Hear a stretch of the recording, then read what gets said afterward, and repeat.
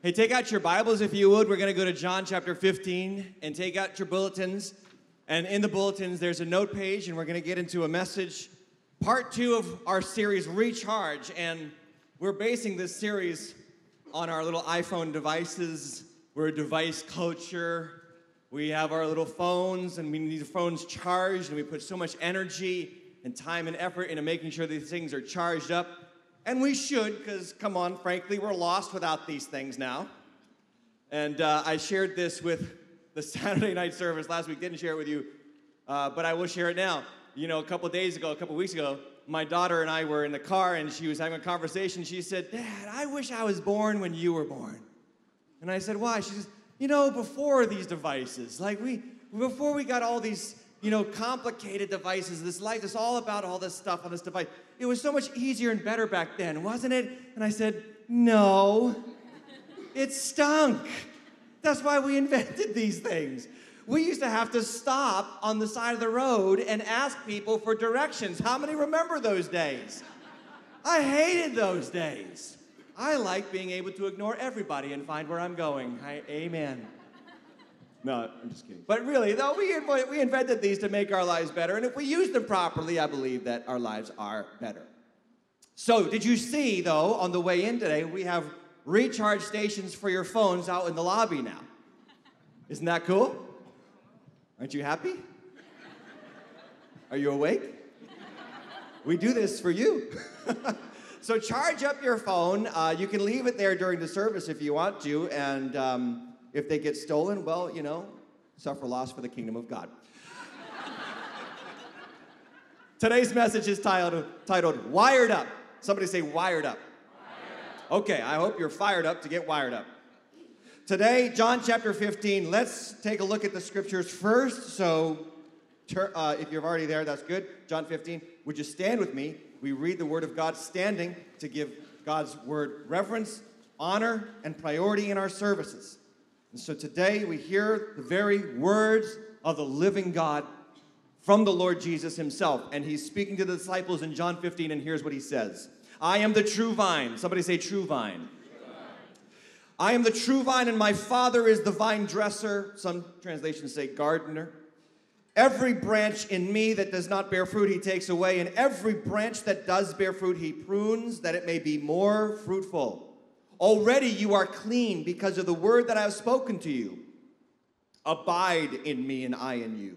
As the branch cannot bear fruit by itself unless it abides in the vine, neither can you unless you abide in me. I am the vine.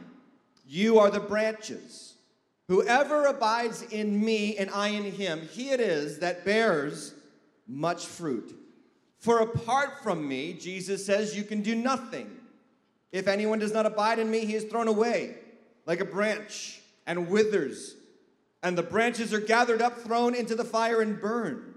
If you abide in me and my words abide in you, ask whatever you wish, and it will be done for you. By this is my Father glorified, that you bear much fruit, and so prove to be my disciples. As the Father has loved me, so I have loved you. Abide in my love. If you keep my commandments, you will abide in my love, just as I have kept my Father's commandments and abide in his love. These things I have spoken to you, that my joy may be in you, and that your joy may be full. This is my commandment," the last verse we're going to read, "that you love one another as I have loved you." This is God's word. Let's pray and ask God to speak to us today. Father in heaven, the moments that we gather in this room to hear from you are so sacred. And we don't take lightly these words of Jesus. We ask that his voice will be clear. May the words of my mouth and the meditation of all of our hearts be pleasing in your sight in these moments. May we be renewed in our minds, transformed in our beings, and may our lives be lifted up to be fruitful in every area of our lives as we abide in Jesus. And may we see him and him only. In his mighty name we pray these things. And everybody said, Amen. Amen. Have a seat. God bless you.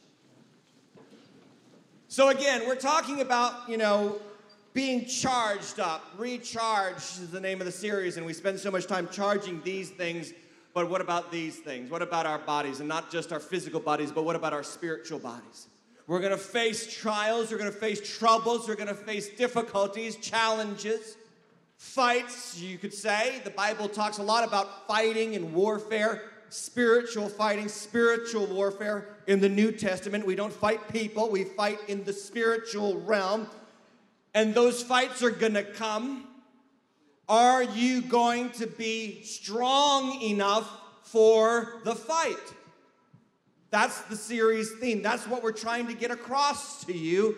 That's what I'm trying to teach you, because there are things that we should do as Christians that will empower us to win spiritual battles in our lives. In our passage today, Jesus says, I am the true vine. And I thought about, a vine looks a lot like a charging cable. Doesn't that look like a vine? This is like a modern day vine. If Jesus was sharing these words with us in modern America today, he wouldn't say, I am the true vine. Do you know why? Because none of us see vines every day.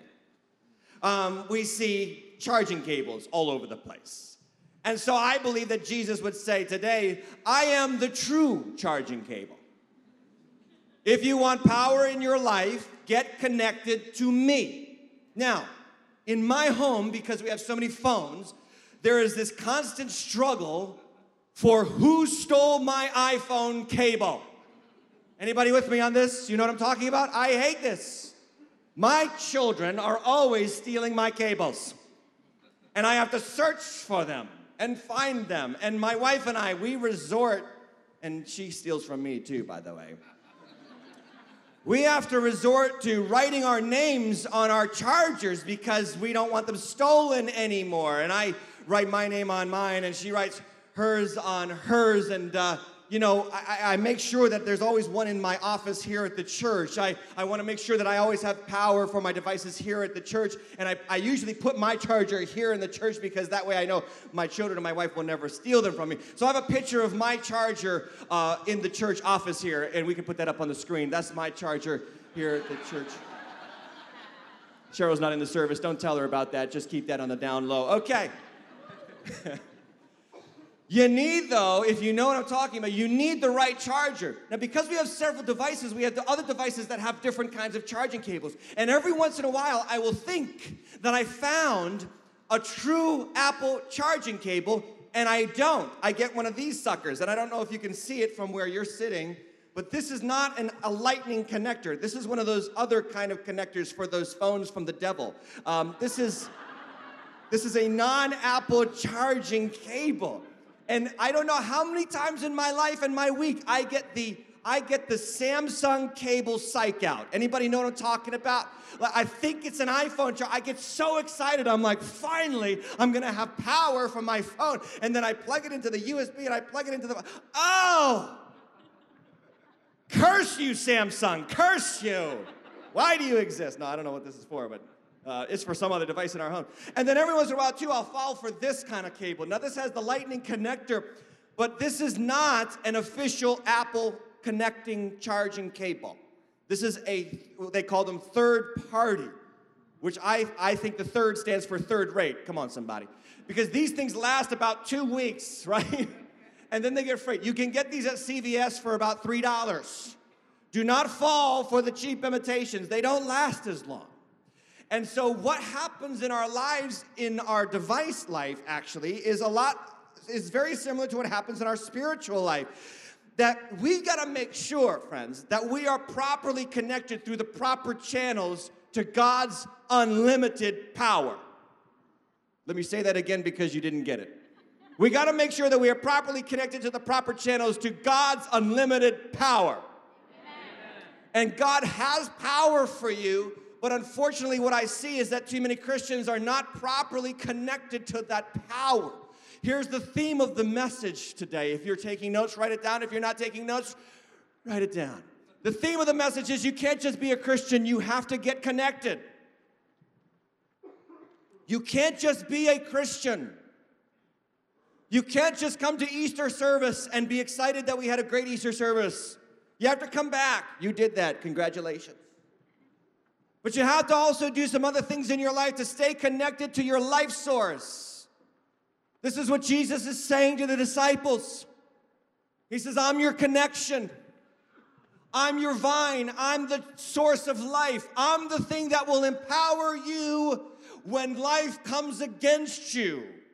And what many of you don't realize is that life naturally and normally comes against you. There are so many agricultural principles in the Bible, so many agricultural principles to apply to our spiritual life. We're called the planting of the Lord. We're called oaks of righteousness. We're called, the Word of God is called the seed. Our hearts are like soils. All these agricultural principles. And I thought about this. What do you need to do to let chaos happen in your garden? What do you need to do to let chaos happen in your garden? Nothing. If you do nothing, you will naturally get weeds. You will naturally get an unproductive soil and an unproductive plot of land. So many Christians are doing that with their spiritual lives, and then life comes at them and things happen to them and they don't know what to do, and they're stressed and they're worried and they're broken and they want to give up, and they don't realize that if they had stayed connected, if they had stayed diligent in their garden, they would have been able to be strong when that day came that they weren't expecting. And I want this for you. That's why we're doing this series, that you are connected to the life source so that whatever the devil throws at your life, you can stand strong because you know you've got a connection to the living God with unlimited power, so that no matter what the enemy does, God's greater in you and working through you. But you got to get connected. You got to stay connected. Jesus said, abide in me. You can't bear fruit if you don't abide in me. If you don't abide in me, you wither and die. And I think about this like this is just life. Life naturally brings us down. I go to the mall a lot. I am not ashamed to admit that. And if you go to the mall, you'll know that every once in a while, the escalators in the mall, one of them's broken. Yes, you know what I'm talking about. How many know that it's always the up escalator that's broken? Always the one that takes you up. Never the one taking you down. The one taking you down, no problem. I think the one taking us up all the time is kind of tired of carrying our sorry butts all the way up the stairs, to be honest with you, and wants to break down every once in a while. But the up one, it seems like the up one's always broken. Now, to be honest, it's probably not true. It's probably equal. You know, maybe they shut them down equal. I don't know. It seems like the one that's going up is always broken when I'm there. And I thought about this. This is like a parable for life. In life, the up escalator always seems to be broken. What I mean by that is this.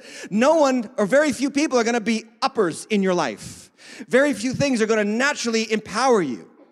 However, the opposite is true. Life is always going to offer you the down escalator. It's always going to try to bring you down, drag you down, suck you down into a morbid, despondent existence. And you've got to be strong. So don't wait for the up escalator to be broken. Start tapping into the power of God through the Lord Jesus Christ, so that when that downer comes, you can actually run up the down escalator if necessary, because you know that he that is in you is greater than he that is in the world. Stay connected. I want you to have a life in Christ that is strong, not driven by the winds of culture and change. So, how do we do it? We got to have some practices. We got to have some spiritual practices in our lives that empower our spiritual lives. It's very simple.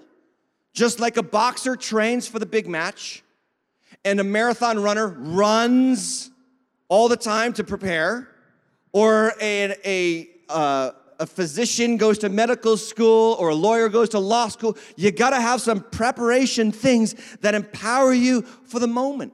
It's not just going to happen because you come and listen to me yell at you for 45 minutes. God wants to empower you personally. So, 4 things and then we're done. Number 1, I am energized through the genuine connection to Jesus. Somebody say genuine. A genuine connection to Jesus. Now, Jesus did this regularly, and he does it here. And what he does is that he gives us an opportunity to test ourselves. Are we really in him, genuinely connected to him, or are we just formally connected to him? Listen to what he says in verse 1. I am the true vine, my Father is the vine dresser. Every branch in me that does not bear fruit, he takes away, and every branch in me that does bear fruit, he prunes that it may bear more fruit. What is Jesus saying? There's two kinds of people that say they're Christian. There's two kinds of people who say they believe in Jesus. There's one who does not bear any fruit, and there's one that is fruitful. Two kinds. I like to say it like this. There's the formal Christian, and then there's a vital Christian. The formal Christian, think about that word formal. We get another word from the word that we get formal from, form. In other words, we have a form of Christianity. We go through the motions. We go to church, maybe we got confirmed or baptized, or we went to a class, or we went to Sunday school. Maybe our parents brought us to church all the time, and we heard it, and we even liked what we heard, and maybe even we believed what we heard. But truly, deep down inside, there is no genuine connection to Jesus. And because there's no genuine connection to Jesus, we do not have the fruits of God bearing out in our lives. The fruits of joy, love, peace, patience, kindness, the fruit of inner transformation and outer reaction to what God has done inwardly. And so we're always angry, we're always upset, we're always off guard, we're always acting out and reacting to what happens to us. And the reality is just because we've gone through the form of Christianity, but there's no true change in our lives. This is what Jesus is asking us to check in each one of us. On the other hand is the vital Christian. The vital Christian doesn't just go to church because they should. The vital Christian goes to church because they know they need the Word of God. They love the Lord Jesus. They want Him to speak into their hearts. They know the change that He can bring. A vital Christian is not going to react to everything that happens to him. He's going to act in accordance with the Word of God, no matter what the devil tries to do, no matter what happens. You know, you can throw tragedy at a vital Christian and they'll still hold on to Jesus. You can throw divorce at a vital Christian and they'll still stay strong in their faith. You can throw hardship and heartache and letdowns and breakdowns. You can throw hurts and hang-ups at a Christian and they won't let those things penetrate to the inner recesses of their hearts and make them bitter. No, they will have the joy of the Lord and they will bear all things and they will stand in all times because they know that God is for them and in them and they've got a vital connection to the one who created them. So my question is, are you a formal Christian or are you a vital Christian? This is what Jesus wants us to check. Is there fruitfulness there? Are you seeing God's work in your life? It's not going to be overnight. It's just like a garden doesn't grow overnight. But are you moving in the right direction? Are you getting less bitter or more bitter? Less angry or more angry? Less jealous or more jealous? Less lustful or more lustful? What's happening? What's the trajectory of your life? Jesus says, check the trajectory. And here's what God does with His vital Christians. This is what He does. When you have a genuine connection to Jesus, He prunes you. Oh, He doesn't let you go on your own. He prunes. How does the Father prune? This is in your notes. How does our Father prune? Letter A, disciplining events. He puts stuff in your life that you don't want because that's what discipline is, right? Discipline, by definition, is stuff we don't want to do so that eventually we can do the stuff we formerly could not do. Oh, that was good preaching right there. Discipline is the stuff you don't want, but listen, it's always temporary and it has a resolution, it has a goal, a purpose. Discipline is temporary pain for long-term pleasure. And this is what Jesus is, not Jesus, but the Father is constantly doing to you, His vital, those of you who are His vital and genuine Christians. He's going to put a relationship in your life that's difficult. He's going to give you a difficult child, maybe. My wife and I had two, and we thought we were through. Then we got the third one 7.5 years later, to the day. When we used to go to the restaurants with our first two, we would have strangers come up to us and say, can I just say to you that your children are so well behaved? This used to be our experience. Then God gave us one of me. And, he's challenged, but he challenges us and he sharpens us. And so too in your life, you're going to have challenging relationships. And here's my question to you. How do you respond?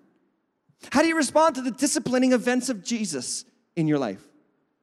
He's gonna give you he's not gonna give it to you, but he's gonna allow maybe a sickness, maybe a tragedy, maybe a hardship to chisel you and sharpen you. This is what happens with a lot of Christians. I see this happen because they come to Christ. They even go through the waters of baptism in our church, and they get so excited, and they're so happy, and they're so joyful, but then stuff starts happening that they don't want. And before they know it, they're out of the church.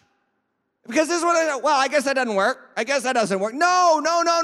Don't forfeit the pruning process. It's temporary pain for long-term promises. It's temporary discomfort for ultimate comfort. It's temporary training so that you can win the race marked out for you. Because when you come to Christ, you are not yet prepared for all the things God wants you to do.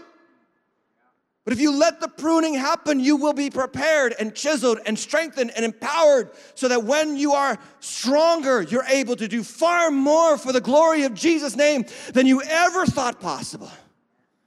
The disciplining work of God. It says, for the moment in Hebrews 12:11, all discipline seems painful rather than pleasant, but it yields the peaceful fruit of righteousness to those who have been trained from it. Letter B. How does the Father prune us? The words of Jesus. Because Jesus says, you are clean. And the word clean is katharos in Greek. It's the same word for pruning. And he says, you are clean by the words that I've spoken to you. Katharos is a word that we get cathartic from. Now, we think of cathartic as, that's an experience that kind of brings relief to my soul. And that's true, but there's another definition to the English word cathartic, and that is medicine. And the word katharos in Greek is actually to be purified by fire, heat. The word of God is fire. It burns sometimes. And you should love a church that isn't afraid to burn you once in a while, because that will help heal you ultimately. A preacher that tells you the truth.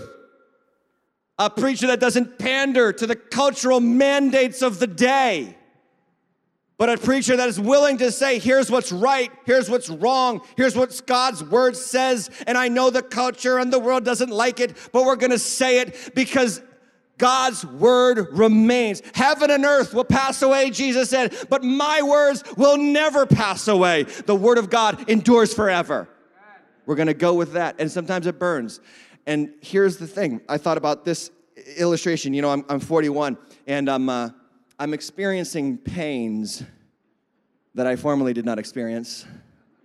I'm getting to that point. I'm jealous of my children. They can do anything with their bodies and just wake up the next day and they're fine. I wake up with injuries. This is my reality now. And sometimes, like lately, I haven't been able to turn look at this. Must be the adrenaline right now. It's just, I can turn my neck all the way. Last night, I couldn't. I was like, So whenever that happens, I go to the medicine cabinet. I pull out some Icy Hot. Come on, somebody.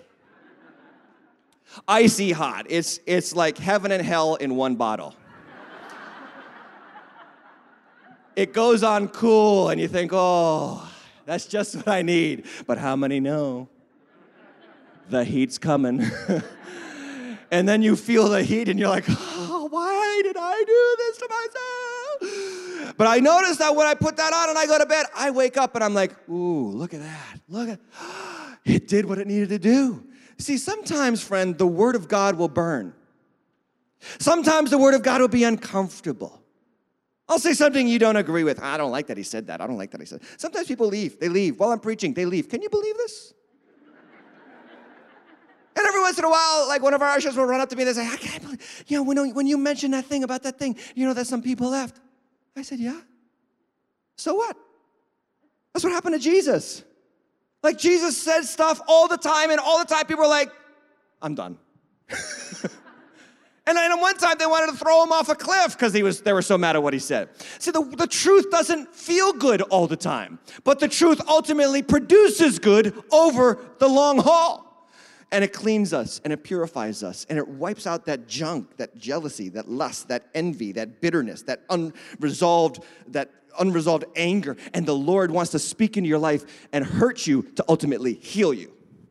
So, the question I have is, what's your response to the pruning processes of the Father? In your notes, it says this: with pruning comes two kinds of responses. And you can either become blameful or fruitful. So this is how you know if you're a vital Christian or are you a formal Christian. A vital Christian responds to God's pruning process with fruitfulness, more joy, more anticipation. God is working on me. I don't like what I'm experiencing, but I know that God is working on me.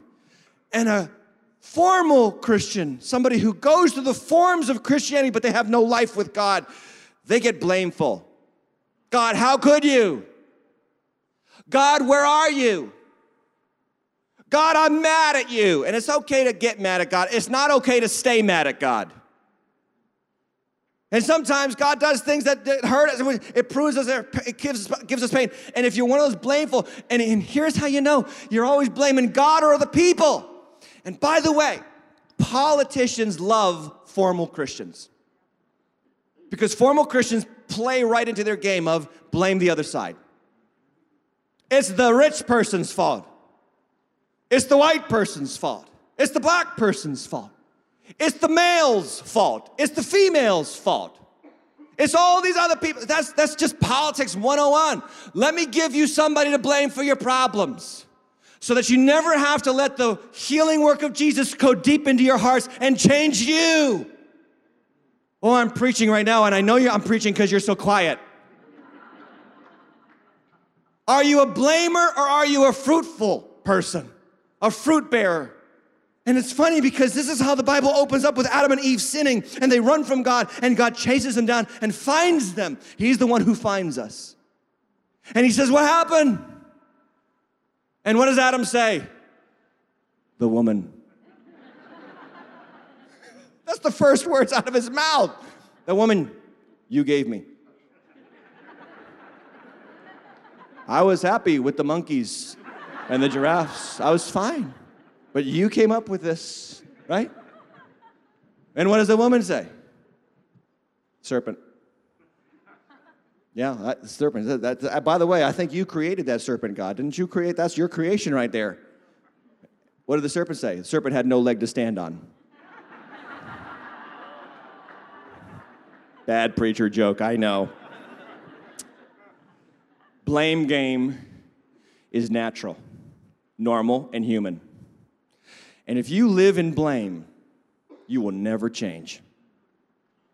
At some point, you got to stop blaming somebody else for all your problems. Married people, listen. Learn how to say this regularly to yourself. The problem with my marriage is me. Ouch. Icy hot. The problem with my marriage is... Oh, you got to practice it a little bit more. The problem with my marriage is... Let God change you and produce in you the fruits of righteousness internally and externally, and see that fruit start to change them. There was a great preacher in the last century. He died recently, and he was not a Christian for a long time in his life. His wife got saved, and she got saved, and she totally changed how she treated him without bickering and badgering him. She just changed everything about how she treated him. And he saw it, and he hated it because he didn't want to be a Christian. And he was more nasty to her for years, more nasty. And eventually, all of her kindness and forgiveness and love and grace to this man wore him down to the point that he said, you know what? When you first became a Christian, I hated the idea, and I became more angry and more hateful towards you. And no matter what I do, you're just more loving and more generous. And he says, there must be something to it. He gave his life to Christ, and he was one of the great evangelists of the last century. That's the power of letting God change you. It has the power to change your situation. Change starts here. Don't blame. Let God's pruning work go in you and produce fruit through you. Number 2. I am energized through time with Jesus. So you want to have a life that is filled with the power of God, spend time with the Lord Jesus. Jesus says in verse 4, abide in me, and then I in you. And I love that little phrase, I in you, and your notes underline, and I in you, because when you spend time with Jesus, he gets in you. As the branch cannot bear fruit by itself unless it abides the vine, neither can you unless you abide in me. So how do we spend time with Jesus? Letter A, and please ignore the hyphens here. It was a typo on my bad. Letter A is, we spend time with Jesus through personal devotional habits. Do you have a personal devotional habit? Do you take time out in your day to spend time with the Lord? Any relationship worth having is going to require time on your part for you and that person to be alone together. We call this in the Christian world, we call this personal devotional habits. So Psalm 91, he who dwells in the shelter of the Most High will abide in the shadow of the Almighty. In other words, when you spend time with God, get in the shelter of God, alone with him. Another translation says, he who dwells in the secret place of the Most High. A secret place is where you are alone with him and nobody else knows. You're just alone with the Lord. And you spend time with him and you abide there. Abide is a word that means to remain or stay. We get another word from the same root that we get the word abide from. It's called the word abode. An abode is where you go home to. You go back to your abode. You abide in your abode. You stay there. You stay in time with Jesus. A lot of Christians don't have this practice. I'm telling you to get into the practice. Here's what I want you to do. I want you to I want you to start your day with Jesus. Let's all say that together. 1, 2, 3. Start your day with Jesus. Are you doing that? Have you ever thought about doing that? Did you used to do that and lately you haven't been doing that? This is what I've got to do. I got to spend time with Jesus before I spend time with anybody else. I don't just wake up and turn the television on. That's just junk. And even if it's news, it's just bad news. You don't wake up and check your email first thing. No, don't do that. Don't wake up and check your Facebook and your social Instagrams and all that kind of, don't do that first. First things first, get alone with Jesus and say, Father, I come to you in the name of Jesus, and I know I'm going to have a battle today one way or the other, and I pray that you strengthen me for the fight that's ahead. I'm telling you, if you do this, you'll have a much better day. A much, much, much better day. But you got to do some things to have some personal time with Jesus, okay? They're real simple. I'm going to really boil this down. There's no space to fill in blanks here. You're just going to have to write these down somewhere else, maybe on the back, okay? Number 1 is get a Bible. Like that's like as simple as it gets. Get a Bible. And get a paper Bible. Do you know why I say get a paper Bible? Because this is a distraction-free device. You'll notice there is no dinging, no notifications. This thing never rings. I cannot access Google News with this sucker. And when I get alone with and I'm not being legalistic. I'm just saying let's be strategic, because if I only have the Bible on my device, it just takes me a couple of moments before I get a notification, or I'm going to my emails, or I'm checking my other things I want to, or I'm playing my video games, and I'm like, oh, okay, all right, that's enough. You know, you're in time. No, this doesn't allow you to do that. Put this in another room and get this into a room with you alone, and start reading God's holy word. You say, where do I start? Start in John. 1 John, somewhere in the New Testament. Do not go to Lamentations. Do not go to Leviticus, okay? Number 2, get a Bible you understand. So don't get a Bible that you can't understand and read. Like, don't get the ones that are written in King James English. Get one that is very common and easy to understand. The New Living Translation is a great devotional Bible. The Message translation. The Message is so cool. The Message is so cool. Because the message is in total modern English, like Psalm 91. He who dwells in the secret place of the Most High shall abide under the shadow of the Almighty. Like the message is like, whoever dwells in God's hood is good. Amen. Right?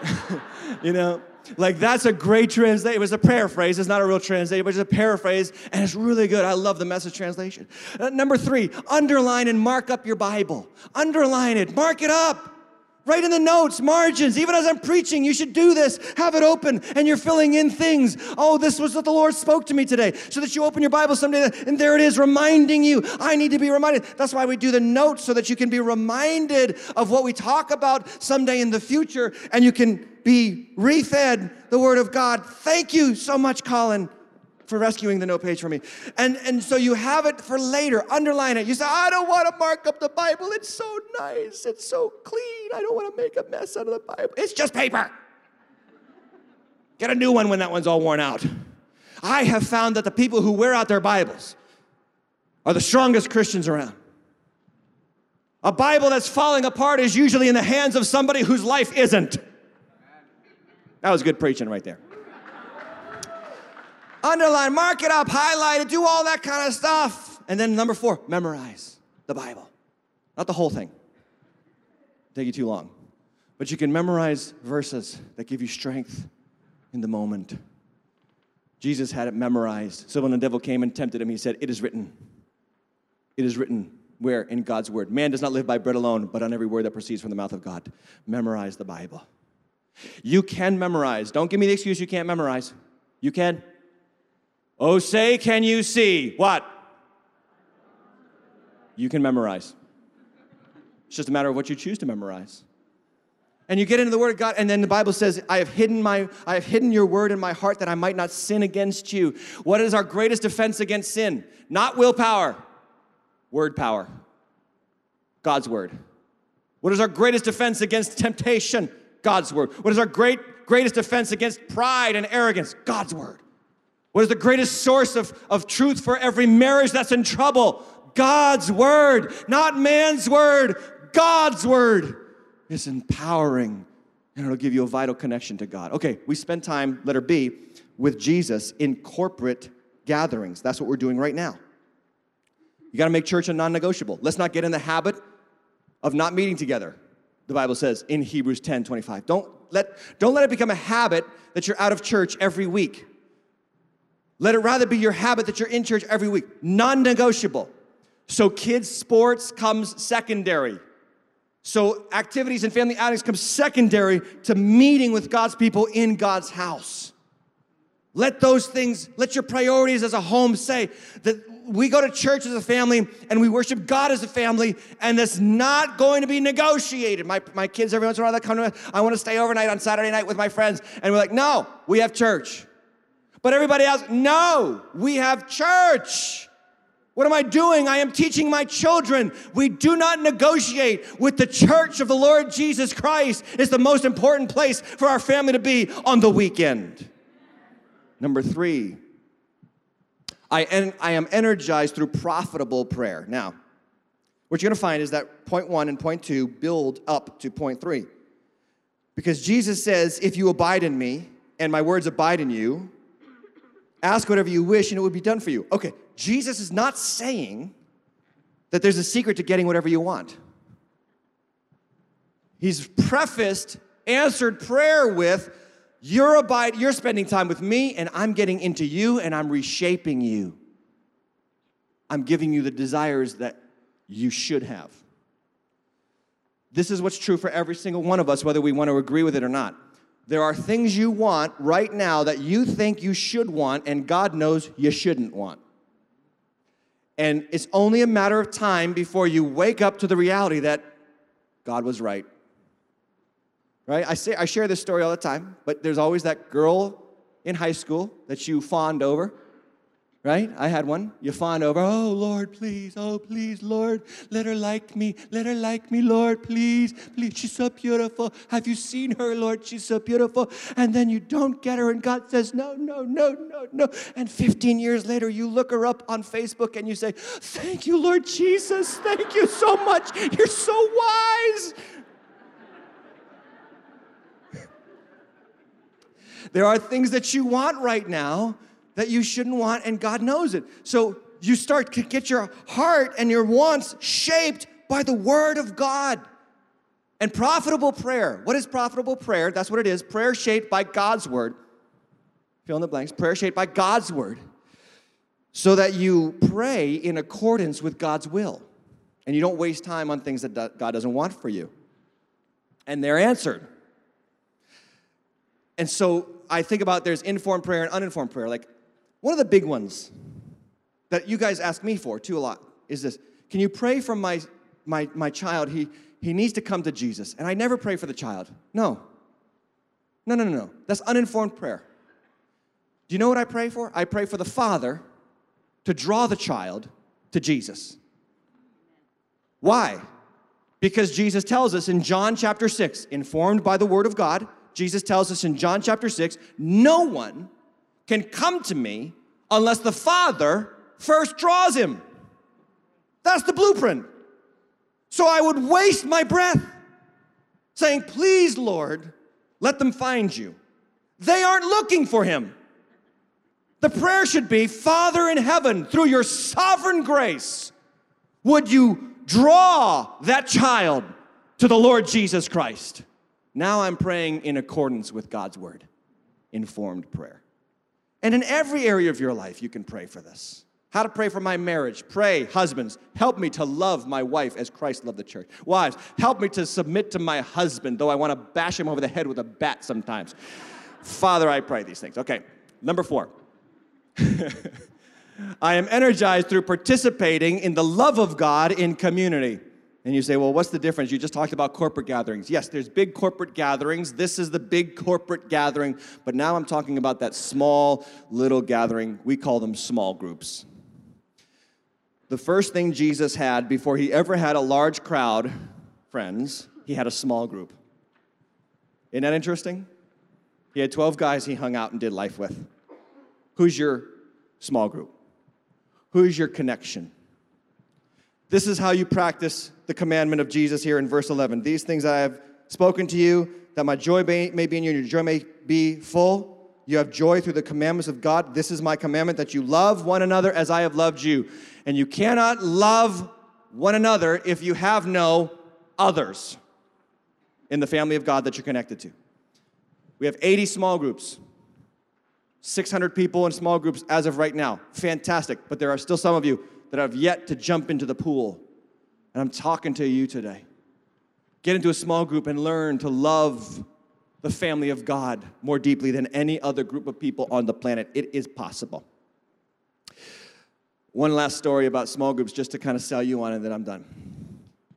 We had a family come to our church recently. They got saved here. They got baptized here. And it took them a year to get into a small group. They joined a small group about 2 months ago. And we've been having quite the winter, haven't we? We had quite the winter. We had all these storms, yes? Y'all lost power, you know? So this couple that had just joined a small group lost their power for the entire weekend after one storm. And I was talking to them after the storm. And I said, how are you doing today? And they said, oh, we're fine. We're back in our house. I said, oh, what happened? We lost power for the whole week. Oh, that's terrible. I said, what'd you do? I said, well, you know that we lost power, and our small group leader connected with us. We just joined the small group a week earlier. The small group leader connected with us and let us know that we could come over their house for the duration of the time that our house was without power. They moved in with their small group leader that they had just got into connection with and spent the whole weekend powered up by their small group association. This is the power of the church being the church. And what a picture, right? No power before, and now you got power. Why? Because you got connected in community, and you were strengthened and built up and strong for the fight of faith. This is what God wants for you. Don't be a formal Christian. Don't go through the motions. Get connected, and let your life be strong in Jesus.